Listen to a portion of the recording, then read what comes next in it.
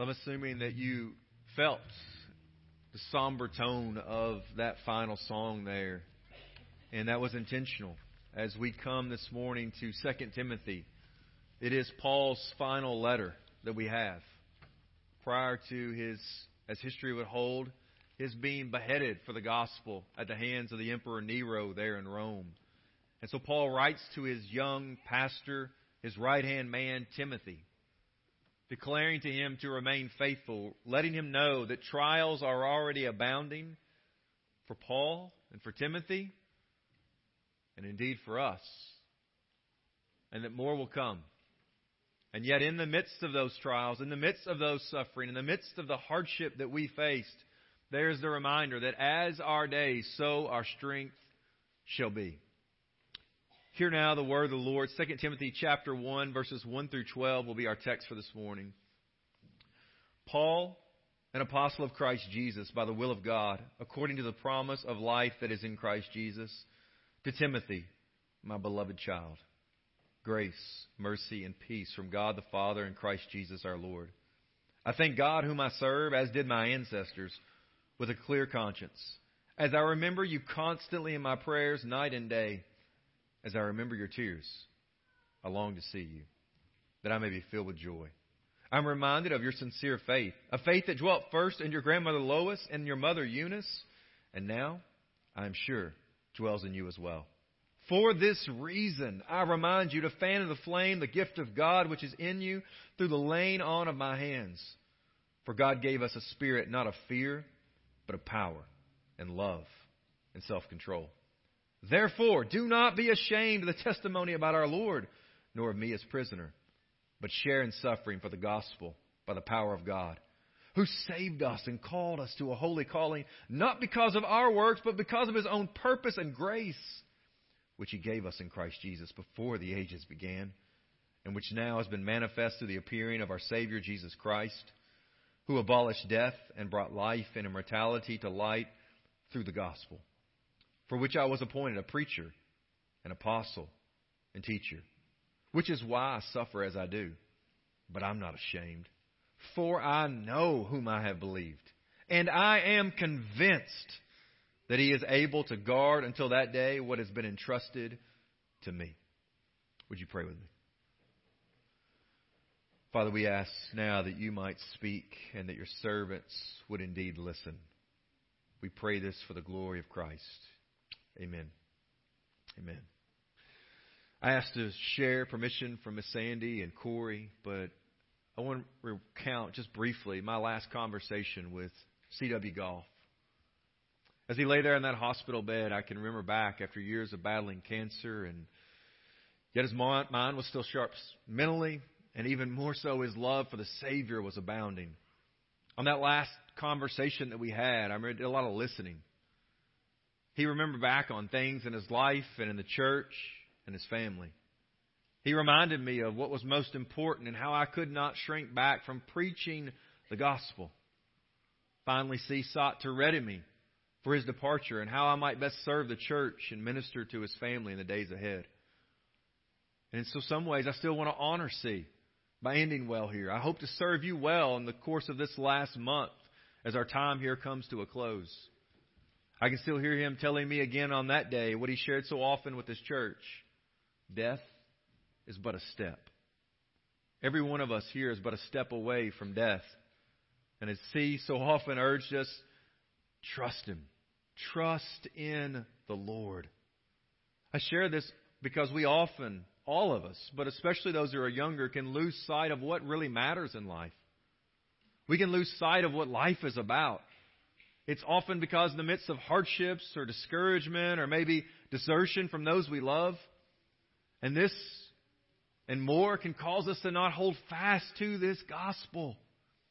Thus we need all of us, older men and women, seasoned saints who have walked well and long with the Lord, to come and share with us how they remember things, to remind us of what's important and to help ready us for the days ahead. That's what Paul's doing here with Timothy.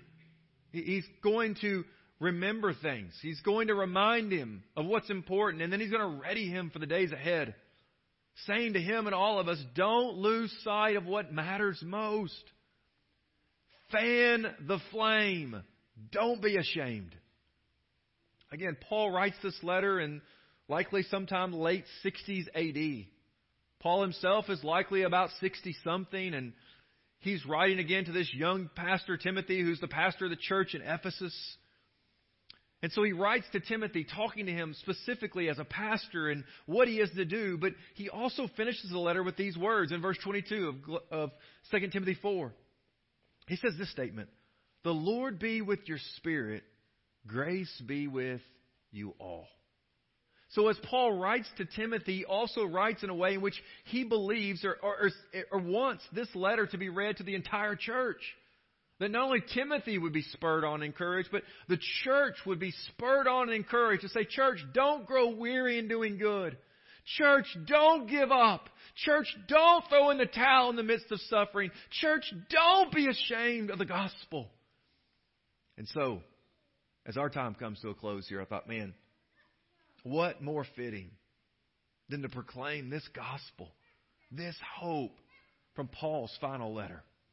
Look with me now to 2 Timothy chapter 1, verses 1 and 2. Listen to what he says again.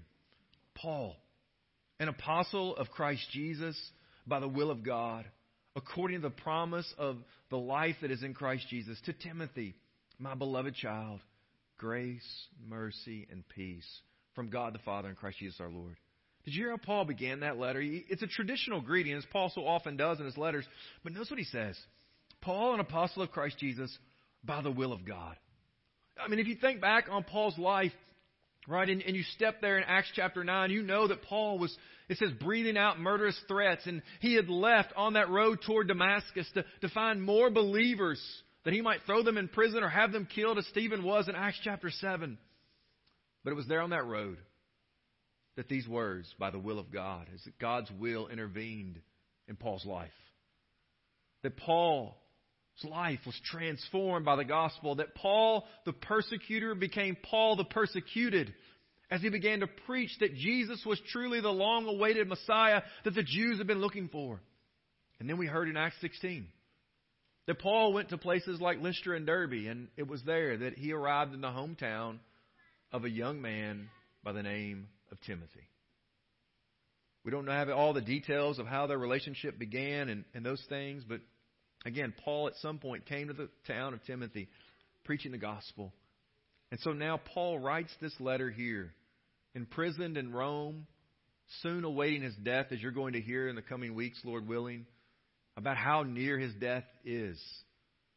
And what does Paul do? Well, he does what older people are prone to do. He begins by remembering, doesn't he? Look what he says. It's our first truth. Just remembering. Verse 3 and 4. I thank God whom I serve, as did my ancestors, with a clear conscience. As I remember you constantly in my prayers night and day. As I remember your tears, I long to see you that I may be filled with joy. Paul gives thanks to God as he remembers Timothy. And why is that? Well, the rest of the letter gives glimpses. Paul has accounts again and again that he's been deserted. That when he was on trial, nobody stood up for him. Paul remembers that people have turned against him because of this preaching of the gospel. People he was close to. People that he had loved and shepherded and cared for. But when he thinks about Timothy, he remembers a beloved child. One who has remained faithful. And now Paul is going to urge to keep remaining faithful. Not only does he remember about Timothy's life, and he's giving God thanks for that, he also remembers the tears, seemingly back to their last time that they were together, and he thinks about their separation. And notice what he says, I long to see you. Chapter 4 is going to give some indication that Paul is sure hoping that Timothy is coming to visit. So while this is the last letter, Paul has hopes that they will be together again. But Paul's not finished remembering. Look what he does further, verse 5. He says, I am reminded of your sincere faith, a faith that dwelt first in your grandmother Lois and your mother Eunice, and now, I am sure, dwells in you as well. What a legacy. A faith that was passed on from a grandmother to a mother to a grandson. Brothers and sisters, that is the picture that we want to hold before our families. We don't want our children lost chasing the American dream and miss out on the Christian dream. A legacy of faith. of holding fast to this gospel, of hearing our Savior, what shall it profit a man or woman to gain the whole world and forfeit their soul? This is what is beautiful. I'm reminded of your Granny Lois. I'm reminded about your Mama Eunice. I'm now persuaded that the faith that your Granny had, your Mama had, you now have. If that's your legacy, that you have grown up in a family of faith this morning, you ought to thank God for that. Paul's doing that. He's thanking God for it.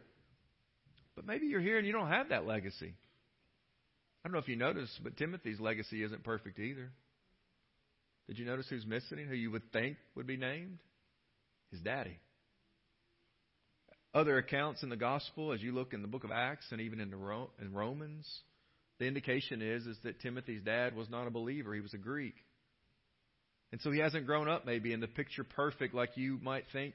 Man, that would be what if a pastor was going to grow up, that's the home he'd grow up in. No. So I might say to you that maybe you haven't grown up in the Christian home, or maybe you didn't have that legacy passed on to you. Man, my hope and prayer is it begins with you. That you might become that godly mom or dad. That one day, by God's grace, you might become that godly grandma or grandpa. Passing that legacy on to others. But I think all of this reminds us, again, as our time here comes to a close, as Paul's time comes to a close, it's just good to remember, isn't it? It's good to remember. Memories are a gift from the Lord. In fact, Moses in Exodus chapter 13, verse 3, he commands the people with this: remember this day that God brought you out from the land of Egypt. Like he says, listen, remember it. And in fact, in some way, we could say, man, the Exodus is really a picture of all that's happening from Genesis to Revelation. It's the people of God are remembering it. They celebrate the Passover, but we know that, guess what? They look forward to a greater Exodus. When greater than Moses would come on the scene, the Lord Jesus Christ, who would deliver His people not out of physical bondage, but spiritual bondage, and lead us into the promised land. Thus it was our Savior who said on that final night, right before He was betrayed, take this bread and drink this cup. I tell you the truth, as long as you do this in what? Remembrance of me. Jesus expected us to remember, to think back on what He had done. I think about Alan Jackson. He sings about how we should remember. He said, remember when we said, when we turn gray, when the children grow up and move away. We won't be sad, but we'll be glad for all the life we've had. And we will remember when. Paul's remembering when. He's looking back. He's thinking back over Timothy's life. As our time comes to a close, I tend to be nostalgic by nature, but I often find myself remembering when. I remember when Chuck got a little bit flustered in that old gym that's now been, I'm sure, condemned, and there was no air condition. And that night he was in there, and that ball gently came rolling across the gym floor. That was the night that Chuck transitioned from middle school to high school ministry. It was. Or I remember when we stood in this place at the funeral for our buddy Devin, who was 12 years old. In the midst of tears, we gave God thanks that by God's grace, He sent a little young man to get on our bus. And by God's grace, we had the opportunity to share the gospel with him and hear him confessing Christ as Savior. You see, church, it's good to remember. Some will bring a smile to your face, and others may bring a tear to your eye. But it's important that we remember. I would encourage you, maybe as our time comes to a close, man, a great gift to you to say, man, what is something, maybe we can just say thanks and encourage you with, man, I would love for you to share memories. Again, I told you I'm nostalgic by nature, but if you would have time, just to maybe write out a memory or two of our time together, I think it would just encourage us and our family and you just to give God thanks. So Paul here, he's in prison in Rome. His time of death is coming to a close, and he's remembering. But if you spent time around older people or those who are heading toward the end of life, often they're not just simply remembering. They often might remind you, right? I mean, I don't know about you, but you remember, like, probably you had times when maybe you left your grandparents or your parents as they were getting older, and they'd remind you, right, don't forget about that turn, or watch those deer right there, or don't you know, like, I mean, just they try to remind you of those little things, like, I get it, Mom, right, or I get it, like, oh, okay, you told us. Just some things bear repeating. They do. That's just good parenting. That's good loving from your grandparents or whoever, or that teacher at school, the person at church. here's Paul. He's reminding Timothy. Look what he reminds him of. Verse 6 and 7, 2 Timothy 1. For this reason, I remind you to fan into flame the gift of God which is in you through the laying on of my hands. For God gave us a spirit not of fear, but of power and love and self-control. Paul reminds Timothy to fan in the flame. Some translations, yours may say, rekindle the gift of God. We might ask, well, has Timothy grown cold spiritually? Like, what's happened? Like, I thought he's a pastor. Like, what's wrong with him? But I think the following verses may give us some clarity, and throughout the letter. Notice again what he says after this verse in verse 6 about fanning the flame, the gift of God. He says, for God gave us a spirit not of fear, but of power and love and self-control or a sound mind. He's reminding Timothy, listen, there may be a temptation for you to shrink back. The opposition is going to be real. It's going to be fierce. I mean, that's throughout the letter. Like, you're going to face challenges just like I've been facing challenges. You should expect it.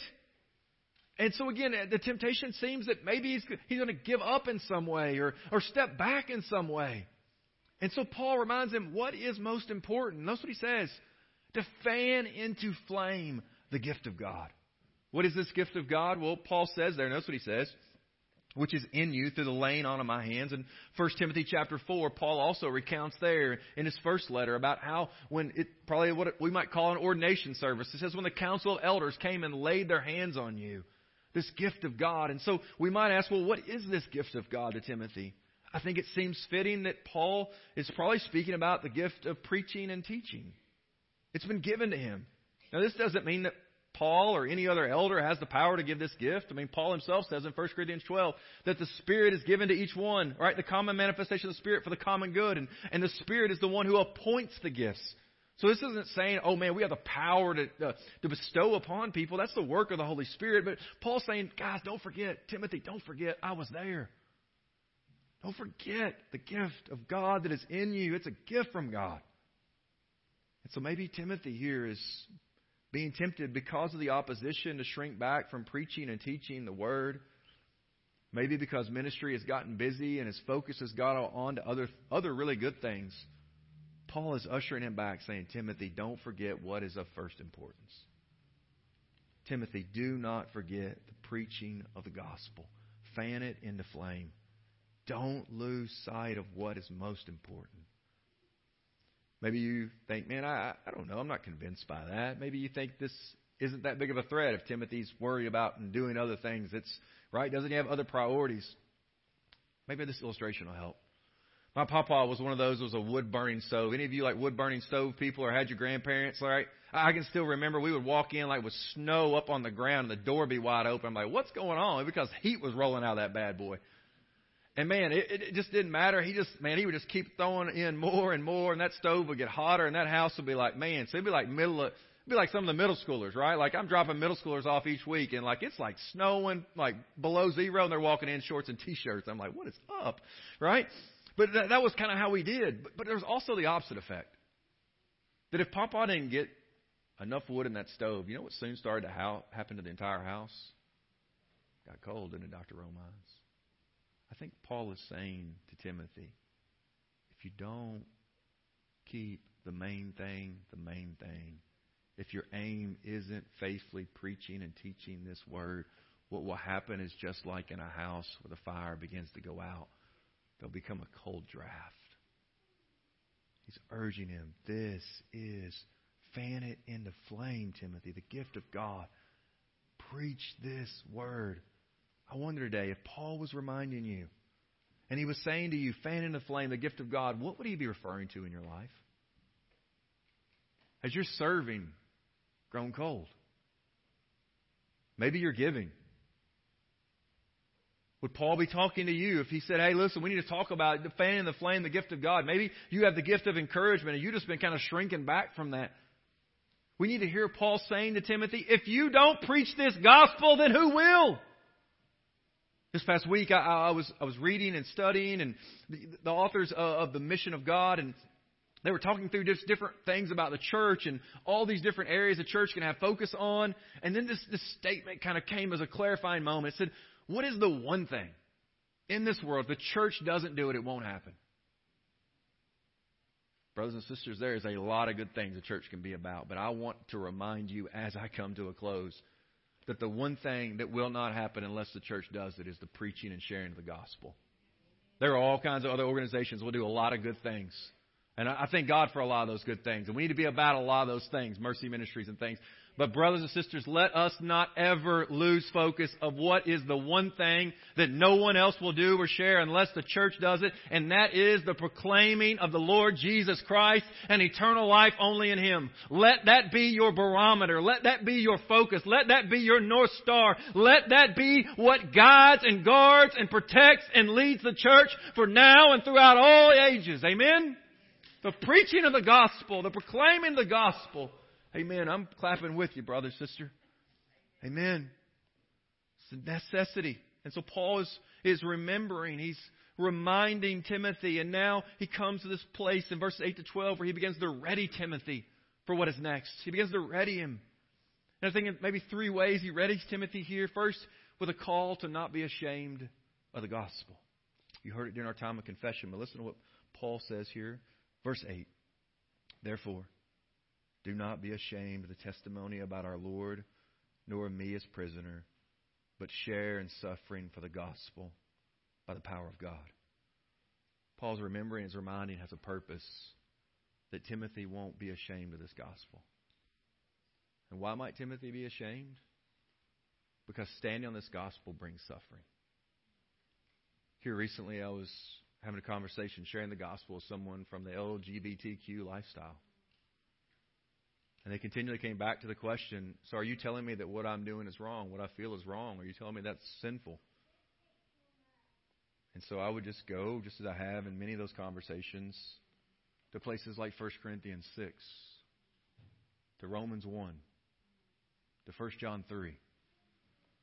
And in love, share the truth. Brother or sister, you are created in the image of God. To know and to worship Him. And to honor Him, not only, right, but with your body, with all that you are. We, all of us. There's not some separation of body and soul, but all of who we are. And so I just began to urge that individual, just as I've urged different ones over the years and sharing and having those conversations in places like 1 Corinthians 6, where it says, don't be deceived. You're going to be deceived. Here's who will not inherit the kingdom of God: the sexually immoral, liars, murderers, adulterers, homosexuals, and on and on. He gives this list of people. And then he says this glorious hope that I share with this individual as I was sharing the other day. But such were some of you. But you were washed, you were sanctified, and you were justified by the name of the Lord Jesus Christ and by the Spirit of our God. You see, there's hope, believer. There's hope for your lost family. There's hope for your lost friend. There's hope for those who are enslaved to that way of life. And the hope is the gospel. It is this very power, but the temptation can be in this culture, and maybe even in your own family and amongst your own friends, to grow really quiet about what God's Word and the gospel has to say. Maybe we ought to hear fresh and new Paul saying to us today, therefore do not be ashamed of the gospel. Don't be ashamed of the testimony about our Lord. Again, there's going to be pressure. It's going to be offensive. It's going to appear not loving. And again, that doesn't mean that you have to be not loving. And you might say, man, how will I ever do this? Look what he says. But share in suffering for the gospel, verse 8 there, by the power of God. It's God's power that strengthens us. So again, when we're tempted to be ashamed of the gospel, to let that flame go out, to shrink back in our culture or our family or on the job site, Paul says, guys, here's the source of our fire. Here's what undergirds us and stands behind us. Here's what assures us and compels us to keep fanning the flame. It's the gospel. Look what he says. It's the gospel. Who saved us, verse 9.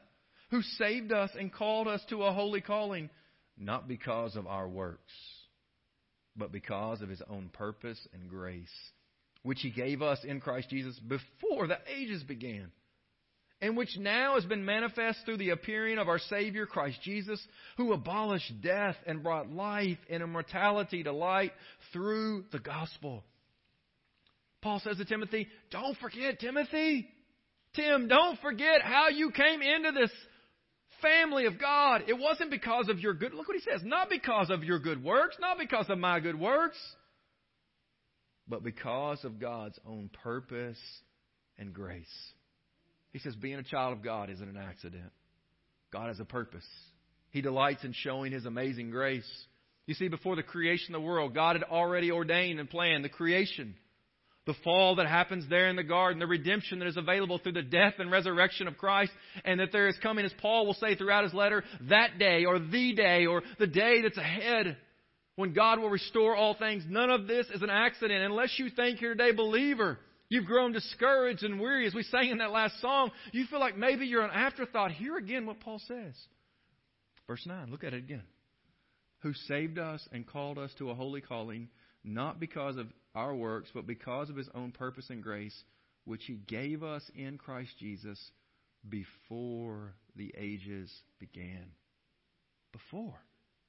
I mean, this is similar to what Paul writes to the church at Ephesus in Ephesians 1 and 4. He says, we were chosen before the foundation of the world. We might hear Paul saying to Timothy the words of Revelation 13 and 8, that your name was written before the foundation of the world in the book of life of the Lamb who was slain. You see, Timothy and all those who will preach and then all those who will follow Christ, there's a calling to fan the flame. That's the responsibility we have. But what assures us? What assures us that we won't give up? What assures us that we'll maybe just throw in the towel? The assurance is the power of the gospel. It's the power of God. It's the good news of grace.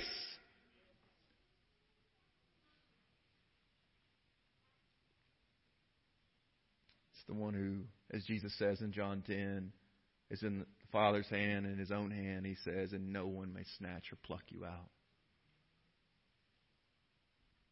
The power of the gospel, friend. It's the power of God. And that's what Timothy is there saying to us. He's reminding them, listen, you were called to fan the flame, but underneath your fanning, underneath your work, Timothy, never forget that it is ultimately the one, the Lord Savior Jesus Christ, He says in verse 10, who came and by His death, He abolished death. And through His life, His resurrection, He brought life and immortality to light through the gospel, he says there in verse 10. It's this hope, this power. And so, again, Paul has been remembering and reminding, but here he's just readying. And I think the third and last way Paul readies Timothy with a call to remember that Paul himself wasn't ashamed, that he isn't ashamed. Look what he says, verse 12. Verse 11 and 12. For which I was appointed a preacher, an apostle, and teacher, which is why I suffer as I do. But I am not ashamed. Why, Paul? Look what he says. For I know whom I have believed, and I am convinced that He is able to guard until that day what has been entrusted to me. Paul says, I'm not ashamed. He says, listen, I'm in prison. Impending death is coming. He's going to tell us in chapter 4. Like he's saying, listen, the time of my departure is now at hand. It's coming. It's here. He said, but I want you to know that I've suffered all this and I'm not ashamed. I don't regret it. I don't look back and think, man, if I was still in that way of life or if I was doing that, I wouldn't be here now. No, he says, listen, all these things that have happened are for the sake of the gospel. Because I know whom I believed. I'm convinced that He's able to guard and protect me. You see, young people, the world will tell you the only way to make it is have self-confidence. Just believe in yourself. Do you, do you. But Paul's confidence here is not a self-confidence. It's a God confidence. He's confident. Look what he says. I am convinced that He is able to guard until that day what has been entrusted to me. You see, Paul's confidence, it is not that self-confidence. It's a God confidence. He rests not in his own wisdom in sharing the gospel. Paul doesn't rest in his own goodness to save him. No, he doesn't rest in his own strength to keep himself saved or even free himself from this current imprisonment. Paul's only confidence is what he says there. He is able. He is able. He is able. Hear that old hymn singing it, right? He is able. That's why we sing. What is our hope in life and death? Christ alone. Christ alone. What is our only confidence? That our souls to Him belong. Church, you can rest today in knowing that God will guard you until you stand before Him on that day. For those who are in Christ, what hope and joy and strength that is in the midst of your heartache and sorrow that you're facing now. But Paul's argument here is not just simply one of logic that should stir our minds. It's also one of ethos, of passion. You see what Paul's done? It's almost like this great, Oreo like sandwich, right? There's on both these sides and this good news in the middle. Paul said, listen, Timothy, I want to stir you on. And he said, one way I want to do it, I want you to remember your granny and your mama. And on the other side, Timothy, don't forget about me, your father in the faith. And he's using both of these things to stir him up. So as maybe you look back and there is that godly legacy. Are you honoring those who have gone before you? Are you honoring their way of life and what they said before you in the truth of this word? Again, whether you have that legacy or not, man, you're blessed if you are, again, part of the local church. Because you've had such godly examples of men and women in this church body who have walked long and they've walked well with our Savior. And Paul uses both of those to say, let that urge you forward. Let that urge the fanning of the flame. To the unbeliever in the room this morning, the truth is you live in a culture right now that will support however you feel. It will affirm whatever truth you believe is true. And coming to this gospel will do what probably would not have happened in your grandparents' day. It'll bring shame. To come to this gospel in this culture means that you are saying that there is one absolute truth and all other ways do not lead home. You're affirming the words of our Savior and the words of the apostles and the prophets. And these words in this culture are seemingly like hate speech. But I want to be truthful to you today that you can follow that culture and you can follow this world and your own sinful desires. But there's coming a day when there will be another king who will judge. And he's both judge and he's jury. And his word will be final. And the only way on that day to be accepted by that king is to come under the blood of his precious Son. There is no other salvation, for salvation is found in no one else than our Lord Jesus Christ, who gave his life for you on the cross. This urgency this morning is to turn from your sinful ways and the culture that's leading you astray and unto hell and come to Jesus Christ. I urge you with all that's in me. As our days grow wane, friend, as the sun is setting, our time together is short. This is the day of salvation. Now is the time for you. To the believers, I want to challenge you.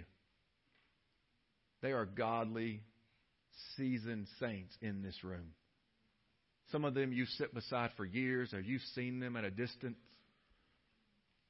Often you may recognize them by the gray hair or no hair. You may see them with the walker or the feeble hand. I want to urge you to spend some time with them. Just as Miss Maxine Judd and I had a few moments last Sunday there at Cliff and Brenda's.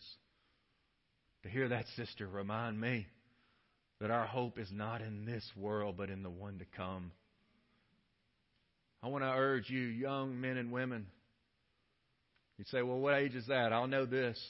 Nobody introduces me anymore as their young pastor. So at some point that changes. I don't know when that happens, but I'm telling you I'm there. None of you say it anymore. I want to urge you. Our lives are busy. But you're missing out on one of the greatest gifts God's given you. It's the people right here in this body. Spend a little time. Ask them to lunch or to breakfast. God forbid you cancel something in your own schedule so you can have time for them. Stinking busy. Missing the most important people right around us. Marching on to bigger kingdoms and better things. God's given you gifts, friend. They're right here around you. Invite them to lunch. Clear your schedule. Ask them to remember things about their life and their walking with God. Ask Him specifically, say, will you remind me what's most important as you come to your end, as you see your sunset and your life coming that way? Will you just remind me? Would you tell me about how you've suffered and what you've faced, that you might just ready my soul a little bit more for what's coming?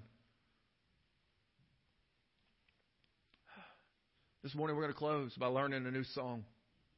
I'll be transparent with you. I heard it a few years back and I didn't like it. I didn't. It's like, it's not my favorite. But I share it this morning for two reasons. One, it's obviously grown on me, but I think twofold. One is the words that we're going to sing in just a moment in this new song that you're going to learn. I hope we're going to sing it a few times as our time here closes. But it echoes well Paul's words to Timothy, this idea of almost home. And then as our time comes to a close, I think it's a great way that we might just sing one to another. As, hey, listen, brother or sister, our lives are, we're heading in some way on different lanes as we're going to be running ahead of one another. You're going to be running in your race toward Christ. I'm going to be running in my family and I, our race toward Christ. And it might just be one in which we just sing to one another, just reminding each other, we're almost home. Don't lose sight of where we're headed. Urging our souls. Thus we'll sing these words this morning. This journey ours together. It's been a good journey, hasn't it? We're almost home. Unto that great forever, we're almost home. What song anew we'll sing around that happy throne? Come faint of heart, we're almost home. Would you pray with me? Lord Jesus, thank you for the days that we have had here together. What a gift it has been for you. From you. I pray, God, for my brothers and sisters this day, that you will strengthen them in whatever days we have left, whether it is a few hours or a few years. Only you know. Father, strengthen us to not be ashamed of this gospel. Thank you, God, for the seasoned saints in this congregation. Lord, I pray that you today, by the power of your Spirit, might birth new relationships, intentionality, to revere the aged in this place, to listen to them, to invite them to come and share. Father, we thank you that you've given that as a gift to us. Thank you for their lives. Thank you for the faithful ones that have gone before us. Thank you for godly grandmothers and mothers, godly grandpas and godly aunts and uncles. And thank you for teachers at school that you use to share the gospel. Thank you, God, for godly Sunday school teachers and for people that drive the bus and cook meals and people who stand watch in this crazy culture that we might be protected even as we're in here worshiping. Just thank you, God, for all the ways in which you work, all the gifts of your body. Thank you, Father. Thank you as I hear that little cry, the gift of life. Thank you even more so, God, for the gift of eternal life through your Son, Jesus Christ. Oh, God, I pray this church would remain steadfast at its true North Star, focused upon the Lord Jesus Christ and faithfully proclaiming the gospel from Greensburg to the ends of the earth.